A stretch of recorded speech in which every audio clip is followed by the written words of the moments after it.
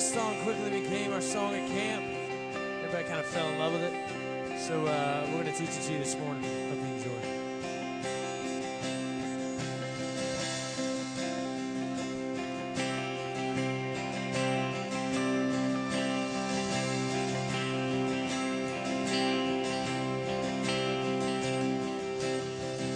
You hear me when I call. You are my morning song. Though darkness fills the night, it cannot hide the light. Whom shall I fear? You crush the enemy underneath my feet. You are my sword and shield. Though troubles linger still, whom shall I fear? I know who goes before me. I know who stands beyond. The God of angel armies is always by my side. The one who reigns forever, he is a friend of mine. The God of angel armies is always by my side.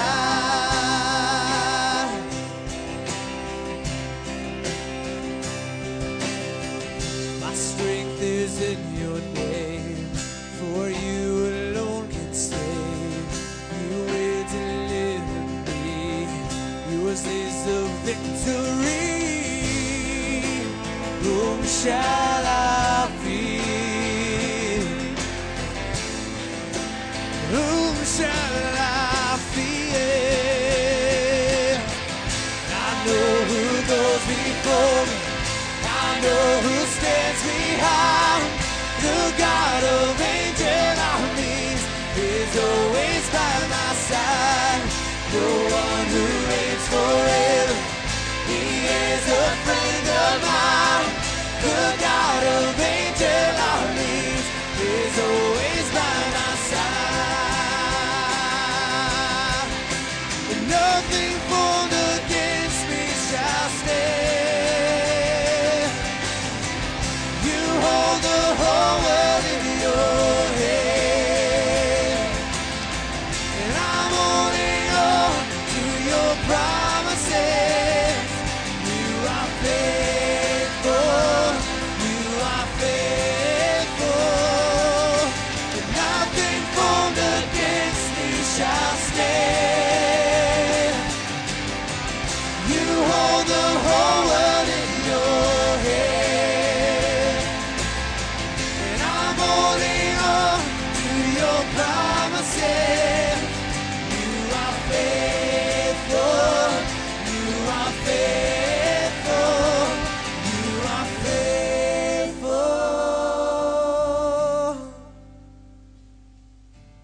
And I know who goes before me. I know who stands behind. The God of angel armies is always by my side. The one who reigns forever, he is a friend of mine.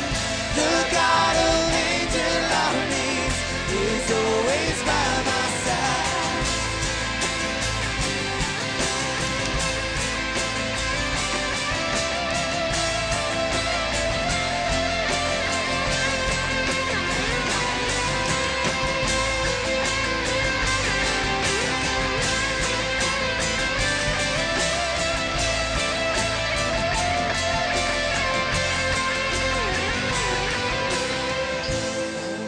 Who goes before me? I know who stands behind. The God of angel armies is always by my side. Didn't they do a great job? You know, we have the best worship team, and the best youth band. They did a great job. Thank you all. Thanks for leading us again, and happy Father's Day to all you dads out there. This is a day that we ought to celebrate more often, and so we are glad that you came to join us today to worship with us. Today we're going to be looking out of 1 Thessalonians chapter 2 and verse number 7. So if you'd like to, you can go ahead and turn there. So 1 Thessalonians chapter 2, verse number 7. Back in 1999, there was a really interesting story. There were some game wardens over in Africa, and they had this reserve where they were protecting white rhinoceroses. And after a period of time, they noticed about a third of them had been killed. And they knew it wasn't poachers because they were leaving the tusk in. But what they discovered after some investigation is that it was a group of juvenile elephants that were killing the white rhinos. Now, what had happened is years before, they had brought in these elephants, young elephants, because they'd been orphaned. And so there were no bull elephants around. And as they began to grow older and they began to reach puberty and got their teenage years, they were wild and rebellious. And they would run around, and whenever tourist buses would come through, they would attack the tourist buses. And then they started killing the white rhinos. And they were trying to figure out, how do we control this problem? And so they came up with a great idea. They went to another reserve, and they got about 6 bull elephants and brought them in. And so these were the adult elephants. Did not take long for these bull elephants to whip those juvenile elephants into shape.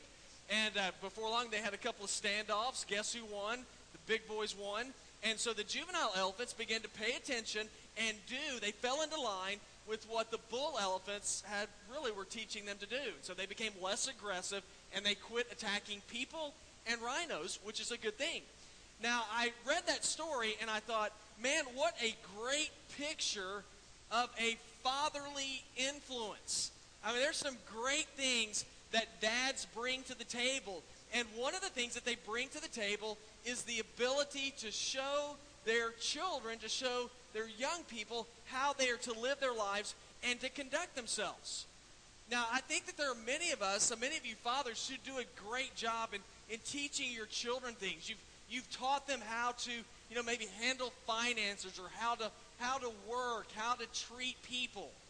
And all those things are great things, but I think where many of us end up falling short is teaching our children about Jesus. And I'd have to say that just in general, not speaking of y'all, but like in general, we kind of falter in this area, and we can see this by the way young people behave in general. And I really don't put the onus so much on them, but instead upon the leadership that's guiding them. We can see how people live their lives, how they behave, how they treat other people. And we continually talk about it seems to be a downgrade in the way that people treat each other, the way that they work, the way that they live their lives. And I think one of the reasons why is because we need more and more fathers to give them the kind of example as to how to live. And if we're going to see change, I really believe one thing that we have to do is we have to begin to repaint the picture of what it means to be a godly man, of what it means to be a godly father. And I like the idea of repainting something or painting a portrait of something, because if I want to know what something looks like, I'm one of those guys, I need to see a picture of it. And if you paint the picture of what a godly man looks like, then I am able to look at that picture and then say, do I look like that? Do I measure up? Do I compare to what the Bible says is a godly man? And that's what we're going to see today in our scripture. We're going to see the Apostle Paul painting a picture for us to what a godly father looks like. And so that's why we're going to look in 1 Thessalonians chapter 2. And just a little background information. The Thessalonian people, of course this is in modern day Greece, but they were people just like you and just like me, regular people, but they had some issues they were dealing with because of their faith. And if you go back and you read the beginning of 1 Thessalonians, you'll see these people were undergoing persecution because of their faith. And the people didn't like them, but they were standing firm in their walk with God. And Paul commended them for this. In verse number 3, he said, "We recall in the presence of God and Father your work of faith and labor of love and endurance of hope in our Lord Jesus Christ." Now, how are they able to know how to live? How do these people in Thessalonica know how to live for God? A real simple reason why. Because they had spiritual fathers who went before them, who showed them through their own lives how to live in a way that be pleasing to God. And they copied them. Now, fathers, that is the kind of role you and I are to play in our families. We're to give the example of how to live for Jesus so that our kids can watch us and know how they are going to live. So how do we do this? Today I just want us to see a few portraits of a godly father so that we can see if we are measuring up to that kind of a painting. And the very first portrait of a godly father is this. A godly father is able to express love. You want to know if you're being a godly father, one of the components to that is you are able to express love. Now look with me in, verse number 7. It says, although we could have been a burden as Christ's apostles, instead we were gentle among you, as a nursing mother nurtures her own children. Now, the typical picture of, of a man or of a father is one who's tough. One who is able to lay down the law. I still remember whenever I was a kid, and I'd get in trouble with my mother, and my mom would tell me, she would say, you just wait until your dad gets home. Which, of course, my dad was always surprised. He didn't know that he was going to have to come home and be the bad guy. But when she said that, man, I dreaded Dad coming home all the time. And so Dad would pull in the garage, and I would run to my room because Dad spanked a whole lot harder than my mom did. And so, man, when Dad was a lawgiver. Now, as you read through the Bible, you're going to find out that the Apostle Paul, well, he was a lawgiver. You read some of these letters he wrote to the people, and he said, hey, you guys, some of you are not walking in a way that's worthy of God. And if you don't straighten up, if you don't repent, he said, when I get there, I'm going to deal with you. Now, I know that when I read stuff like that, I think, this guy sounds like a jerk. And why would anybody pay attention to Paul and do what he says? And it comes down to something that's very simple. The people followed the leadership of Paul because they knew that Paul loved and cared about them. And that makes all the difference in the world. I'm willing to listen to somebody lay down the law with me if I know that they love me. If I know that they care for me.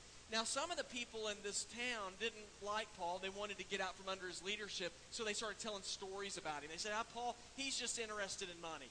He's just coming here preaching to us because he wants us to take up an offering and take all of our money. Now, was that true? Absolutely not. We've said this so many times in here. Almost every time you read about Paul in the Bible, where is Paul? He's in jail. Now, why is he in jail? It's not because he had a bunch of speeding tickets. Y'all, he was in prison because he was talking about Jesus to people, and the government didn't like it, so they throw him into prison. Now, was Paul trying to get money out of all of this? Absolutely not. You wouldn't go through the stuff he went through if it was all about money. Matter of fact, we see what Paul went through in 2 Corinthians 12:24 and following. It says, that's what Paul says. He says, 5 times I received from the Jews 40 lashes minus 1. 3 times I was beaten with rods. Once I was stoned. 3 times I was shipwrecked. I've spent a night and a day in the depths of the sea. On frequent journeys, I faced dangers from rivers, dangers from robbers, dangers from my own people, dangers from Gentiles, dangers in the city, danger in an open country, dangers on the sea, dangers among false brothers. I think I'm going to be hanging out with this guy. He says, labor and hardship, many sleepless nights. He said, I was hungry and thirsty, often without food, cold and lacking clothing. You think he's involved in all this stuff for the money? Y'all, I don't know about y'all. I'm a weenie. 40 lashes minus 1? No way I'm doing that. So why was he doing all this stuff? Why was he going through all of this stuff? Very simple. Because he loved people. He loved the people that he was ministering to. He was willing to put his life on the line for these people, literally, for these people. Now here's me. I'm willing to put a lot of things on the line if there's something I want. But it's not real often that I'm willing to put my life on the line. Now, if our house is on fire or something like that and our kids are inside, now I'd like to think that I'm going to be willing to put my life on the line. I'm going to run in that house and get my kids. Now, why is that? Because I love them. They're my flesh and blood. I care about them. Now, this isn't going to sound good, but if it's somebody else, I don't know if I'm going to be real quick to run into that house. If it's one of y'all, now I'll pray for y'all. Lord, let that fire stop. But put my life on the line. Now, why am I not so eager? Well, here's the deal. It's because they're not my children. Not a part of me. Now, I look at Paul, and Paul was willing to put his life on the line for these people because he saw himself as being their spiritual father. And if you look in verse number 7, he said that he was like a nursing mother nurturing her children.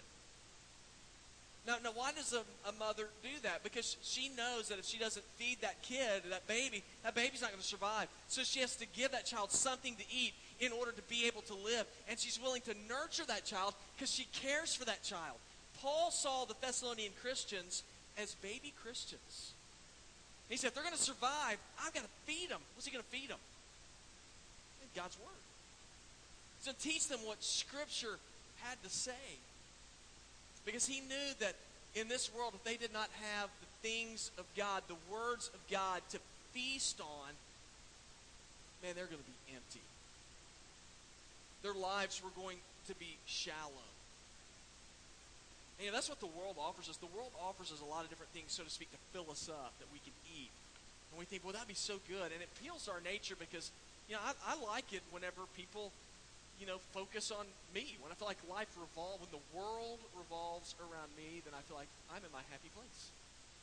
But you know what? It doesn't satisfy. It doesn't fill me up. It doesn't give me satisfaction because what the world offers is only temporary. There's a whole book in the Bible written about this. Book of Ecclesiastes. King Solomon said, I've had everything. And so he put all of his efforts and energy into seeking after pleasure in life to fill him up. And you know what he said about it at the end?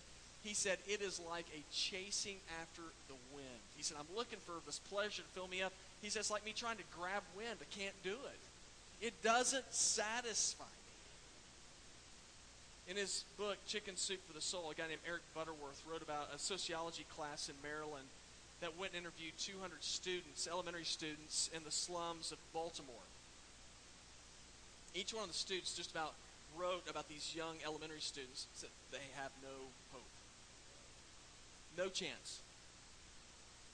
20 years later, that professor decided to revisit and see how these kids turned out. He found 180 out of the 200. 176 out of the 180 that he found had become successful. They came from the slums of Baltimore. They became successful. They're lawyers, doctors, teachers. He interviewed all of them. Said, well, what was the key ingredient to you becoming successful when you didn't stand a chance? They all pointed back to one teacher in particular. They said, she made all the difference in the world to us. Elementary teachers, hopefully this will be encouragement to you, because I'm sure right now you think all those kids, they're the spawn of Satan. But, later on in life, you never know what's going to happen. They went and interviewed this teacher. And they said, what was the secret? How did these kids, they said it was you. What happened? And here's what she had to say. It's really interesting. She said, I didn't do much. She said, I just loved those boys. I just loved them. Dads, let me tell you something. You know what our kids need to see? They need you to love them. Now, how can we show them that we love them? One, a good starting place is tell them. You just tell them you love them. They can tell that you love them by what you do for them. They can tell, they can see the love that you have for them by the way that you lead them. My encouragement for you is to lead your children into the church. Let your children see you reading Scripture and praying. Because as they see these things and they watch your life and they see the way that you treat them, they're going to know that God is your priority in life, not things. It's only God who fills. And so the first portrait I see of a godly father is it all starts off in that he's able to express love. But the second thing that I see is that he also shares his life.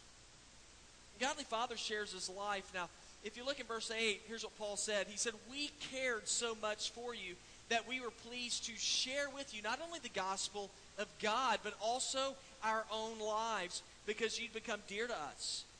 If you remember our labor and hardship, brothers, working night and day so that we would not burden any of you. we preach God's gospel to you. You are witnesses, and so is God, of how devoutly, righteously, and blamelessly we conducted ourselves with you believers. A godly father is going to share his life with his family. I look at Paul in verse number 8. Paul says, we cared for you. That word care, it means to be desirous of. It means to yearn for. He yearned for his children, his spiritual children. He was desirous for them to do well. You know, I don't know how to explain it, but those of your parents know what I'm talking about. There's just something special about your kids. And there's this connection that you have with them, and you want them to do well. As a matter of fact, what's interesting is you want them to do even better than you. And that's sort of, I'm pretty competitive. And so that's kind of strange for me, but I want my kids to do, I'd rejoice when my kids do well. Now, why is that? Well, it's very simple, because I love my kids. Paul was desirous of the Thessalonian people, the Christians, to do well in life. Now, how did he help them do well? He told them about Jesus. He told them about Jesus. This is a reminder to me that if I really love my family, one thing that I'm going to do is I'm going to expose my children to the things of God. Now, I'm going to tell my kids about Jesus. Why is that? Because Jesus is the answer to life. I mean, did you know that? He's the only hope we've got. He is the only hope we've got. Economy, houses, friendships, popularity, being in good health, all those things. Those are also good, guys. You learn. If you haven't learned it yet, you will learn those things don't last. Jesus needs to be shared because he is our only hope. You know, we're told in 2 Corinthians 5:17, therefore, if any man be in Christ, he is a new creation. The old is gone. Behold, the new has come. Paul wanted to share Jesus with his spiritual children because he knew that Jesus was the one who'd bring peace. Remember, these people are undergoing persecution in Thessalonica. And they're getting the tar beat out of them. So Paul wanted to tell them about Jesus because he wanted them to know that Jesus can bring you peace, even in the midst of hardship.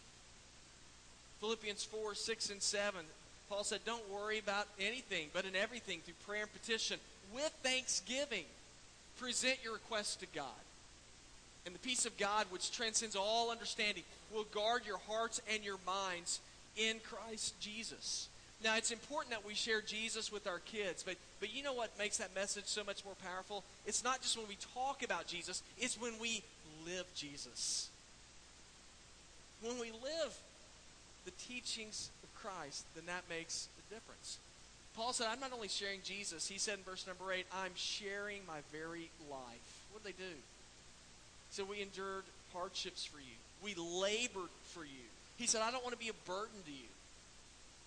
What about financial burden to the people? He said, now you guys want to pay me? He said, if you pay me, he said, you can't afford it. So he got another job. He sacrificed for the people. I thought, man, parents, that's what parents do. You sacrifice for your kids when you love them. Sacrifice your time. I know some of you parents, you spend time with your children on the ball field. I think some of y'all are crazy. You go to the ball field all the time. I mean, the only time I see some of you guys whenever I go to a ball field. And then there's others of you, and you make sure that your kids have the best that they can have so they can be prepared whenever they go off into college. You want them to have the best education. And then there's some of you who get on your knees and you're praying for your children that God will bless their lives. And as your kids begin to see you sacrificing and loving them like that, there's something that happens. Your kids begin to trust you. And they begin to understand that you're on their side, even whenever you discipline them. They begin to understand, you know what, Dad's on my side. A really interesting story, a powerful story to me. There's a pastor and his young son that were very close. And they did everything together, but the son became ill. And so the father took his son to the doctor, and after they ran a battery of tests, found out the boy had a terminal illness. And the dad was devastated, and as you can imagine, he had to tell his son about the illness. And so he went to the hospital room, and he told his son, said, son, the doctors told me that you don't have much time left. And they had talked, and the boy was a Christian, but the boy, when he heard the news, he began to cry. And the dad began to cry, and he said, son, he goes, are you scared to meet Jesus? And the boy who was so close to his dad, he looked at him and he said, "No, Dad, I'm not." He said, "Not if Jesus is anything like you." As that is the role of a father. You see, whenever we love our kids, we are showing them Jesus. And they will be much more likely to follow the leadership of Jesus when they see how Jesus affects our lives. Now, what's the portrait of a godly father? He's able to express love. He shares his life. And this is the last thing. He also will provide godly instruction. Godly father provides godly instruction. In verse number 11, it says, "As you know, like a father with his own children," he said, "we encouraged, comforted, and implored each one of you to walk worthy of God who calls you into his own kingdom and glory." Paul said, we are giving you instruction so you'll know how to walk worthy of God. Now, we all know that instruction is very important. Without instruction, we're not able to navigate very well. Any of you ever been driving anywhere and your directions didn't pan out very well and you end up getting lost? Isn't that a joy? We have a Garmin, and there's been times when this stupid Garmin gives me the wrong directions. And I hate that woman on that Garmin machine. I'm like, she's a liar. Now, whenever you get lost and you have the wrong directions, it is very frustrating. We have a lot of people going through life that don't have direction.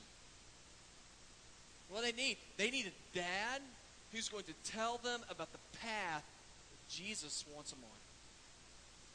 Paul said, "We have implored you, we have taught you, we are encouraging you in the ways of God." That word encourage is really interesting. It means to stand beside and to come to one's aid. That's what we do.